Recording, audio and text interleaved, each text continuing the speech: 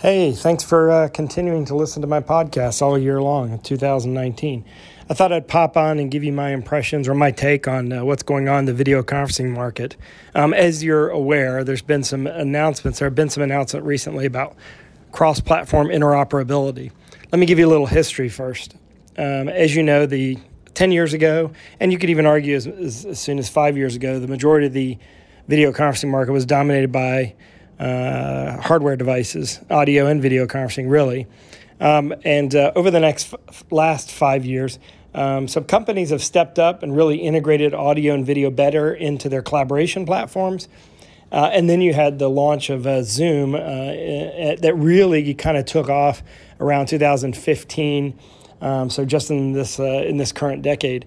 And so now the big three or four, you could argue, are Cisco with WebEx, Zoom with their video platform, Microsoft Teams, their integration of audio and video into Teams, and then, of course, Google. So between those four, as you probably know, three of the four have about 90% market share in soft conferencing applications, Zoom, Microsoft, and Cisco. So the problem has been if someone says, "Hey, join on a Zoom call," then you have to jump on Zoom.com or download the Zoom app and jump on the call, or of course type in the meeting number in a web browser and you can join the call. But what if you're a company that uses Microsoft applications or you have an existing WebEx or Cisco platform product, and there hasn't been cross-platform compatibility in the sense that somebody who was a Microsoft Teams user couldn't jump on a Zoom call very easily. You'd have to use a third-party service. Well, those third-party services are now at risk because within the last 3 weeks, Microsoft, Cisco, and Zoom have announced separately cross-platform interoperability. So now if you're a Zoom user, you can jump on a Microsoft Teams call and vice versa. And if you're on a Zoom call, you can jump on a WebEx, or someone who uses WebEx can jump on a Zoom call, so on and so forth. So that's substantial. So it's so substantial that I sort of have even positioned it as probably the biggest news in the last decade in our industry as far as technology. And that ranks up there pretty high if you think about the impact of 4K in the last decade.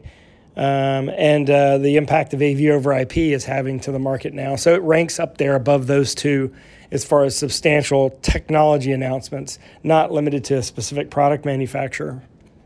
So what that means is that we have some technological interoperability between competitive companies, something we haven't seen in a long time. So where does this lead us? Well, from a consumer standpoint, this is awesome. It simplifies things quite a bit. From an integrator standpoint, this is something you should really leverage because it simplifies AV systems design. You don't have to be tied to designing a system around a Zoom room or a Teams room or anything like that. You can design it completely interoperable. However, I will say that the one thing that's missing is the interface that does that interoperability. We don't know how they're going to integrate that into Zoom or how Teams will integrate Zoom into their platform and vice versa. We'll have to wait and see. That's all going to come to fruition in the first quarter of 2020. I will say, however, that companies like Logitech, Extron, Crestron, and small companies like STEM Audio, upstarts like MXL, those companies have a lot to gain from this because they can help drive even more simpler systems in the AV market. So I think that's going to make ISE very interesting. Where the last couple of years, ISE, the big theme or the big technology people have been talking about is 4K or AV over IP, at least for the last 3 or 4 years. Or you could put in collaboration boards in there as well. I think you're going to see this news of interoperability dominating ISE 2020 in Amsterdam in February.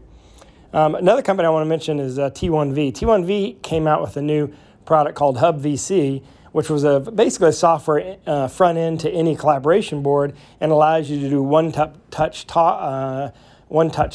into any meeting platform. So it has a front end that has both, all three, Cisco, Teams, and Zoom. You press one button, you're in a Zoom call, or back out and press one button, you're in Teams call. So they'll obviously integrate cross-platform compatibility, and I'm sure that Crestron will do it with Flex, Extron will do it with their partnership with Logitech as well as their own products. So we're going to see some significant simplification of video call conferencing.